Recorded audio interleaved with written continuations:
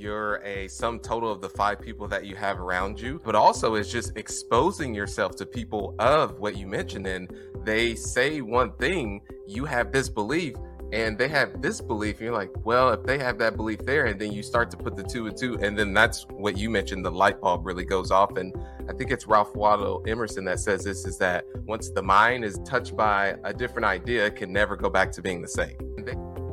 That was Sterling White. Hang around for an engaging conversation. The limited partner shares in the potentially outsized returns of a well-planned and executed investment, but as a passive investor, and has the maximum leverage on their most precious asset, their time. And that is why we're here together. 90% of the millionaires out there built their net worth with real estate. However, 0% of the billionaires are hands-on managing the real estate assets because there simply isn't enough time. My name is Jake Wiley, and for the past 16 years, I've been investing in real estate, and I've learned a thing or two. But the most important lesson is how to leverage the expertise and time of others to maximize your investment potential. Welcome to the Limited Partner Podcast. All right, welcome partners. Again, this is your host, Jake Wiley. This week, I'm joined by Sterling White. So he's the principal of Sonder Investment Group. Sterling, welcome to the show. Appreciate having me on, Jake, and everyone go ahead and get ready. We're about to drop some value bombs. There it is. Well, for the benefit of the audience, Sterling, for the folks that don't know you, if you'd give us a little bit of background on who you are, maybe your path to how you got to where you're sitting today at Sonder. Yeah, so I'll take it way back, but I'll give everyone a Cliff Note version. So I grew up, born and raised in Indianapolis, Indiana. Not so good parts of the city where people tend to look to get out of that as quickly as they can. Single mother, fraternal twin brother. Some people say he's as dark as Wesley Snipes. I don't think he's that dark. And there was a point in time, and this goes to show you the type of environment that I grew up in, is that I remember sitting down at the kitchen table about 5 or 6 years old, eating ramen noodles and cut up hot dogs. And then as soon as I go upstairs, a bullet comes right through the back patio where I was sitting. So that was just another day and just living in the hood. And it always sounded as if there was fireworks going on outside, but those were just gunshots. And luckily ended up getting out of that environment and really got my start in entrepreneurship, where I had to figure out a way to earn money in the legal sense, because there was tons of illegal activity that was going on around me. And just fast forward, how I got started in real estate was my roommate's dad owned a construction company. He saw I had some free times during the summer, and that's how I was able to get my foot in the door as a construction laborer. And that's when I fell in love with real estate. Not so much being a laborer, but then I came across the book, Rich Dad, Poor Dad, started studying and saw that the wealthy didn't get that way by being laborers. They were actually investors. So started buying single families. First deal bought with no money out of pocket, scaled to 150 single families, and then transitioned to multifamily and got up to about 500 units in about 3.5, 4 years.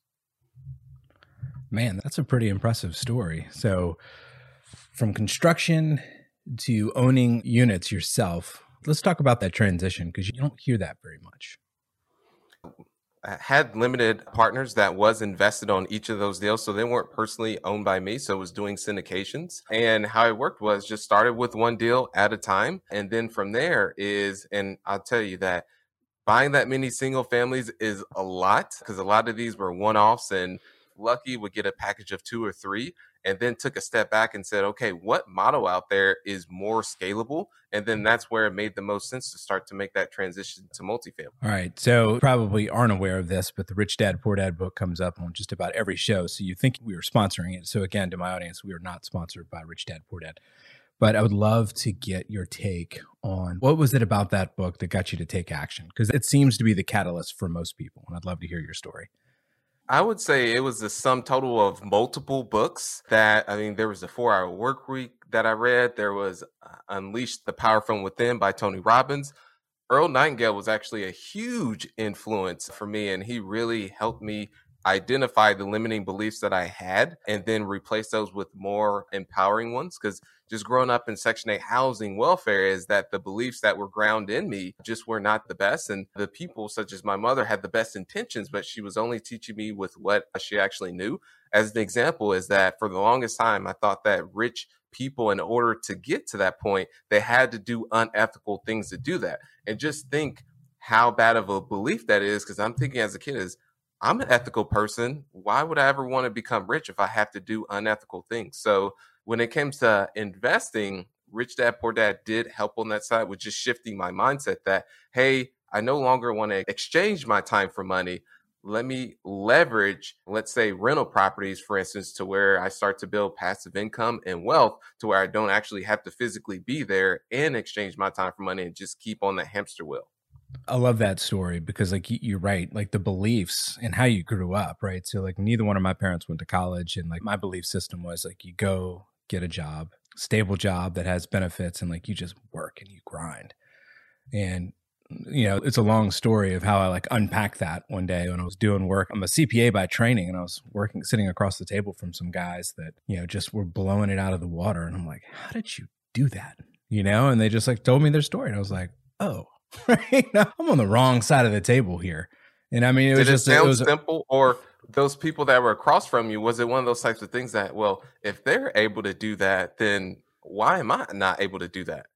Yeah, and I mean, that was exactly it. I'll even tell you the story real quick because I think it's a fun story. Is that there's 4 guys and they're in the middle of nowhere, Louisiana, and they bought an oil field services company. And they went to the bank. This was like 2006 timeframe, right? So when the banks were just giving money out for free, but they got a loan. The assets of the business were worth more than the business, like the selling price of the business. So they got a loan for the whole thing. They didn't have to put any money out of pocket. They went in there and I was like, well, all right, well, like this business has been in place for forever. Like, why are you selling it for 12 times like what you bought it for?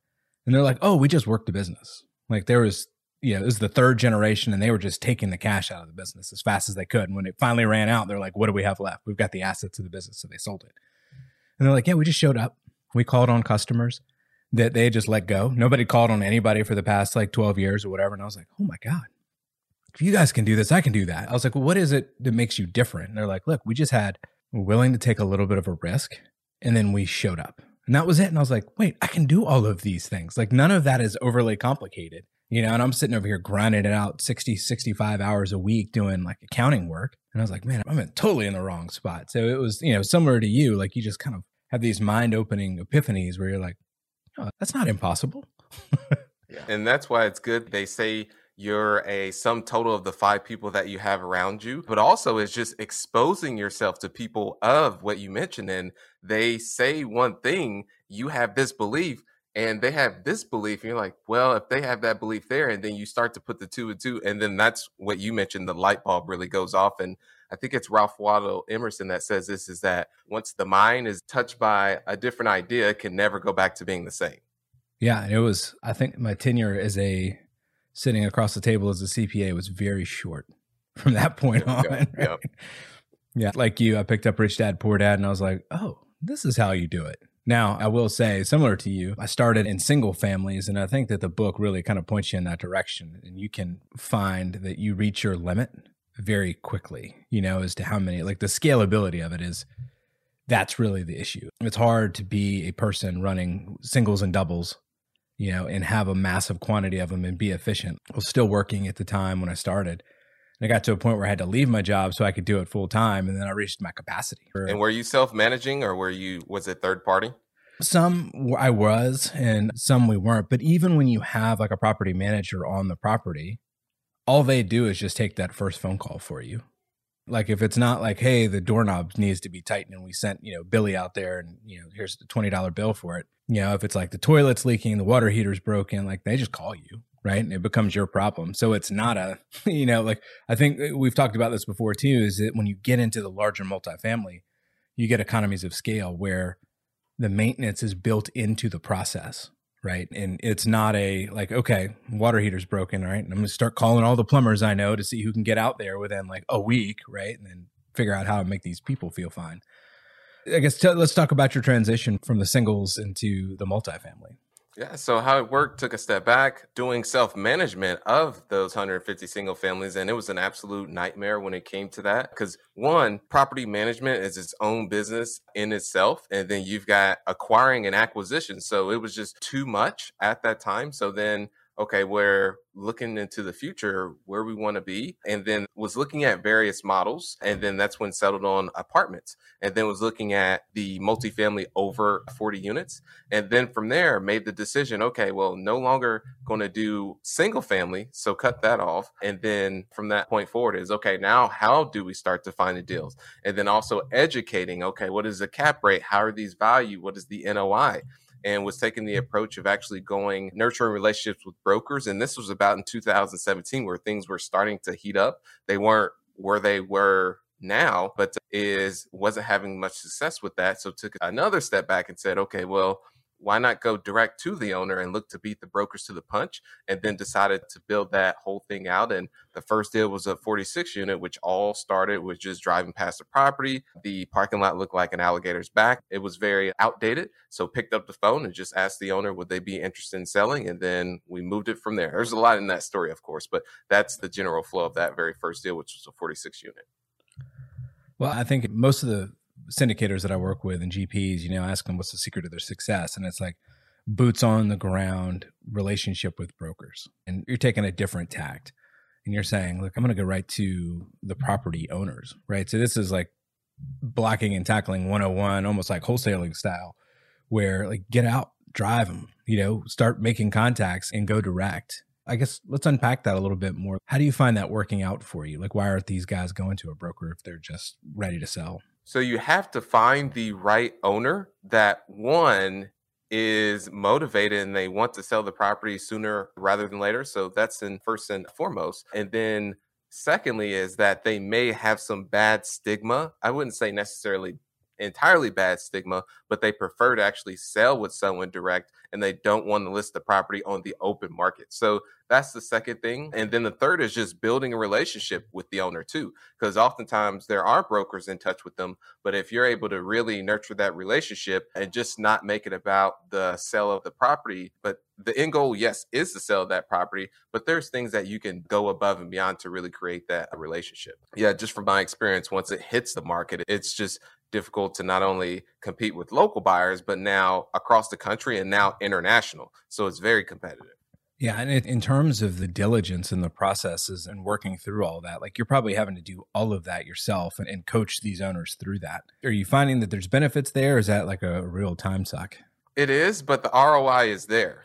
Meaning that one of the properties, this was a 80 unit. This was in the middle of 2018. I bought it for $3.35 million, 80 units, of which minimally a broker would have been able to sell that and list it. They would have listed it for 3.8 and likely would have been able to sell it for, I would say, if the price would have got bidded up to about 4 million. So there is the ROI from that. But I can tell you it is a lot of work. But as long as you have the right people on your team, that also does help because, yeah, normally the broker would do all that as far as obtaining the financials, helping with building out a performer. Still, you would want to do your own performer.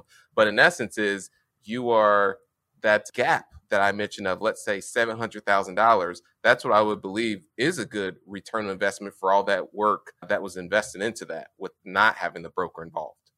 And I guess what markets are you looking at?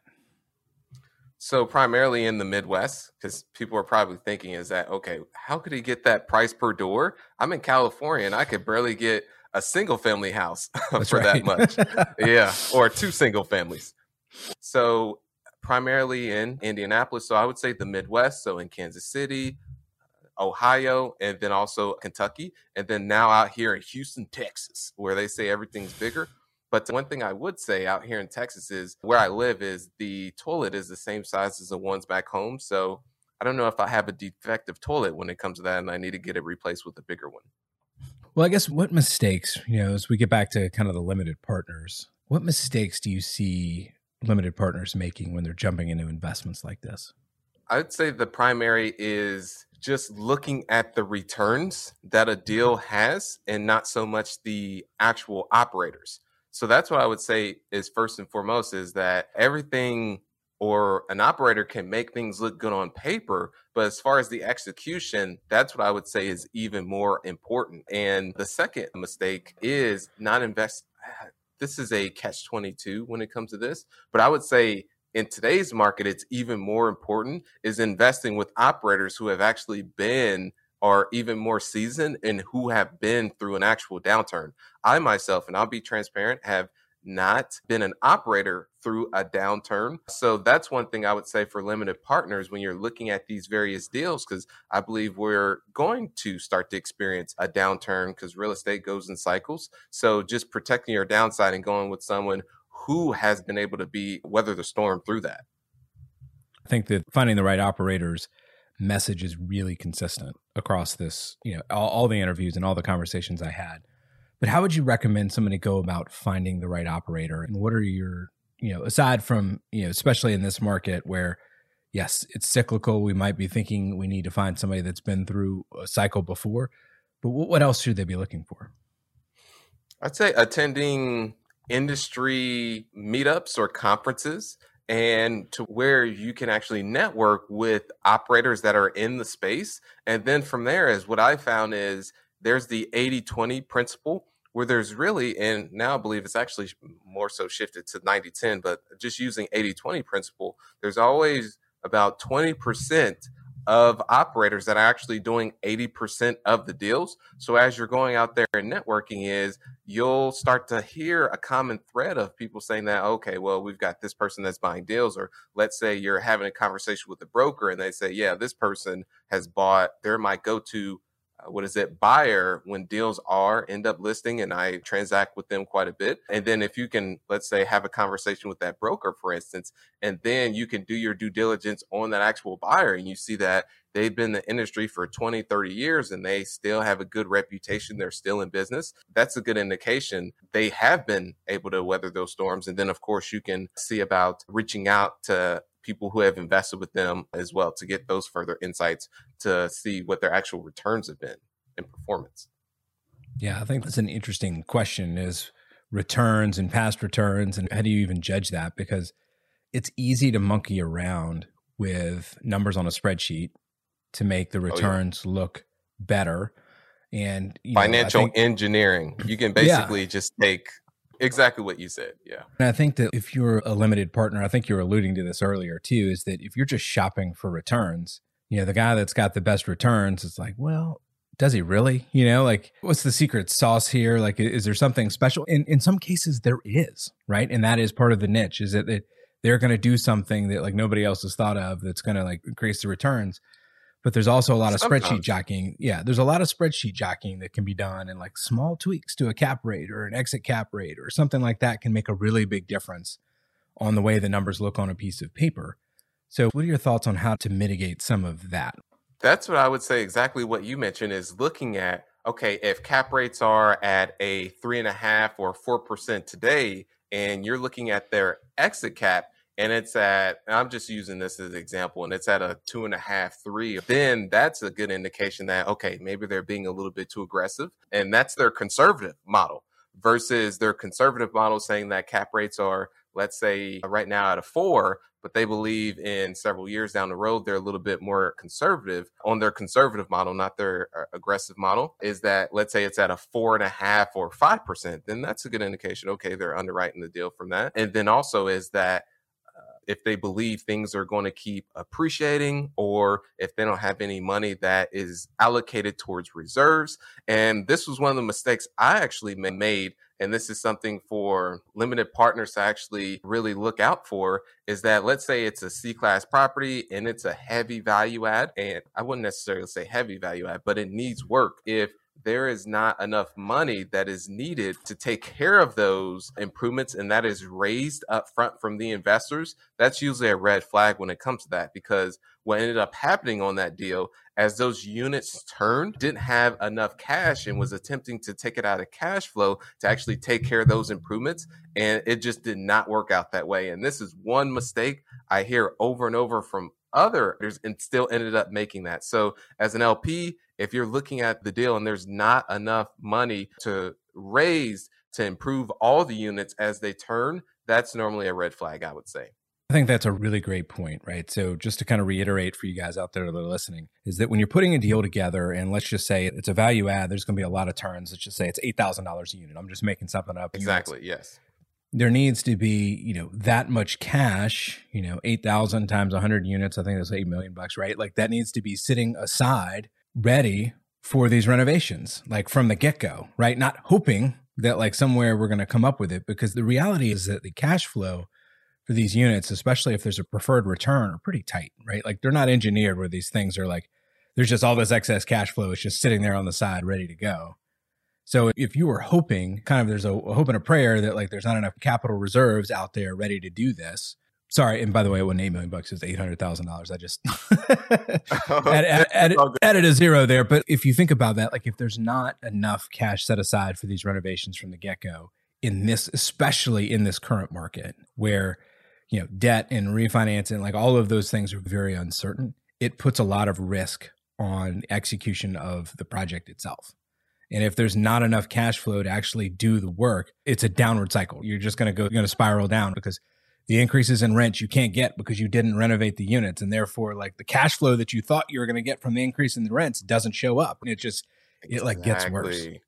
It's what you said, a death spiral. Spiral. That's right. Yeah. And then ended up having to sell that property because it just didn't make sense to hold on to it. And this is right during the time where the market was really starting to catch fire. So just think, if we were at a different spot in the cycle, it would not have looked good from that. So ended up selling, got decent as far as the return to the investors. But then if it was a different part of the cycle, let's say it's a downturn, would not have been able to sell at the top, then would have had to weather through the storm, which that would have been a difficult period. So that's just one thing that it ended up working out on that. But some people, depending on where they buy in the cycle, let's say today, that may not be the case.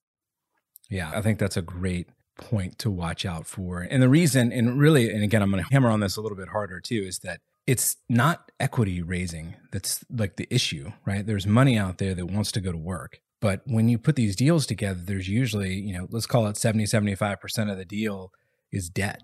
And the rates on that debt is going up. The timelines on the debt, right? They could be bridge loans, which have a 3-year period. Like there's a lot of uncertainty in the debt markets. Let's just think big bankers are confused because they have no idea where this thing is going right now. Exactly, so if you're putting your hopes and prayers in that, like we'll be able to refinance or we'll be able to pull this money out of debt, like that's not really a good plan. My belief overall is hope is just not where I want to depend on. I do believe in faith, but the whole hoping and keeping fingers crossed, I'd rather put myself in a situation to where I'm not in that situation to actually hope and bank on that. Because if it doesn't happen, then what is your downside? If you didn't protect your downside, that's where you'll really end up getting in trouble. Yeah, and that is what could start the death spiral. This didn't happen, so therefore this piece of our pro forma didn't work out, which then means that the cash flow is lower, which means that this next piece didn't, and it can spiral out of control. And like your example was great, is that even in a rising market, the business plan broke, right? Imagine what happens to a business plan, a market that it's adjusting, right? Like exactly, that's uncertain, and exactly what you mentioned. Yes. Yeah, I think that like what you're saying is really important, because you as a limited partner can look at these things and say, okay, what is the plan? The plan is we're going to do $800,000 worth of renovations. Okay, great. You're raising this, and the sources of uses in cash. The cash goes to here, like it's the down payment. Okay, where's the $800,000? Like if it's not there, like it's just not there, right? And then you can ask the question, where's it coming from? And the reason why an operator on the GP side would not raise that money up front, because if you do raise it up front, that does affect the returns to the investors. And that's why that deal was structured that way, but ended up biting us in the end. Hey, we actually needed that cash up front, so we shouldn't have bought the deal at all. Right. And I think like just to clarify this real quick is that when you buy that, right, and you raise more money, like there's more returns that are owed back to the investors, right? So if you're just sitting on this cash, like that impacts the returns. So I think that there's, you know, your point is really valid, is that like the reason you didn't raise the cash is because it wouldn't have worked and you shouldn't have bought the deal. Right? Exactly. Yes. Hindsight 2020 for sure. But as we were going through it, we did what you had mentioned, did some financial or gymnastics in order to make that work, and it didn't. Well, awesome. Well, Sterling, this has been a great conversation. I really appreciate having you on the show. Is there anything else out there that you think that you'd like to communicate to make this episode complete?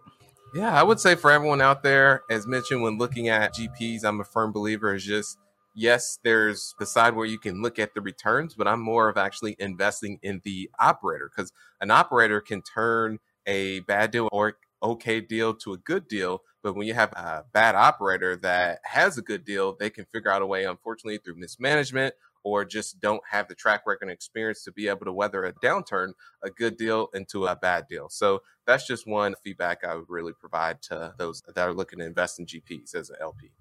That's great. And how can my audience find you? Yeah, so you can find me at sterlingwhiteofficial.com. And then the same thing on Instagram is Sterling White Official.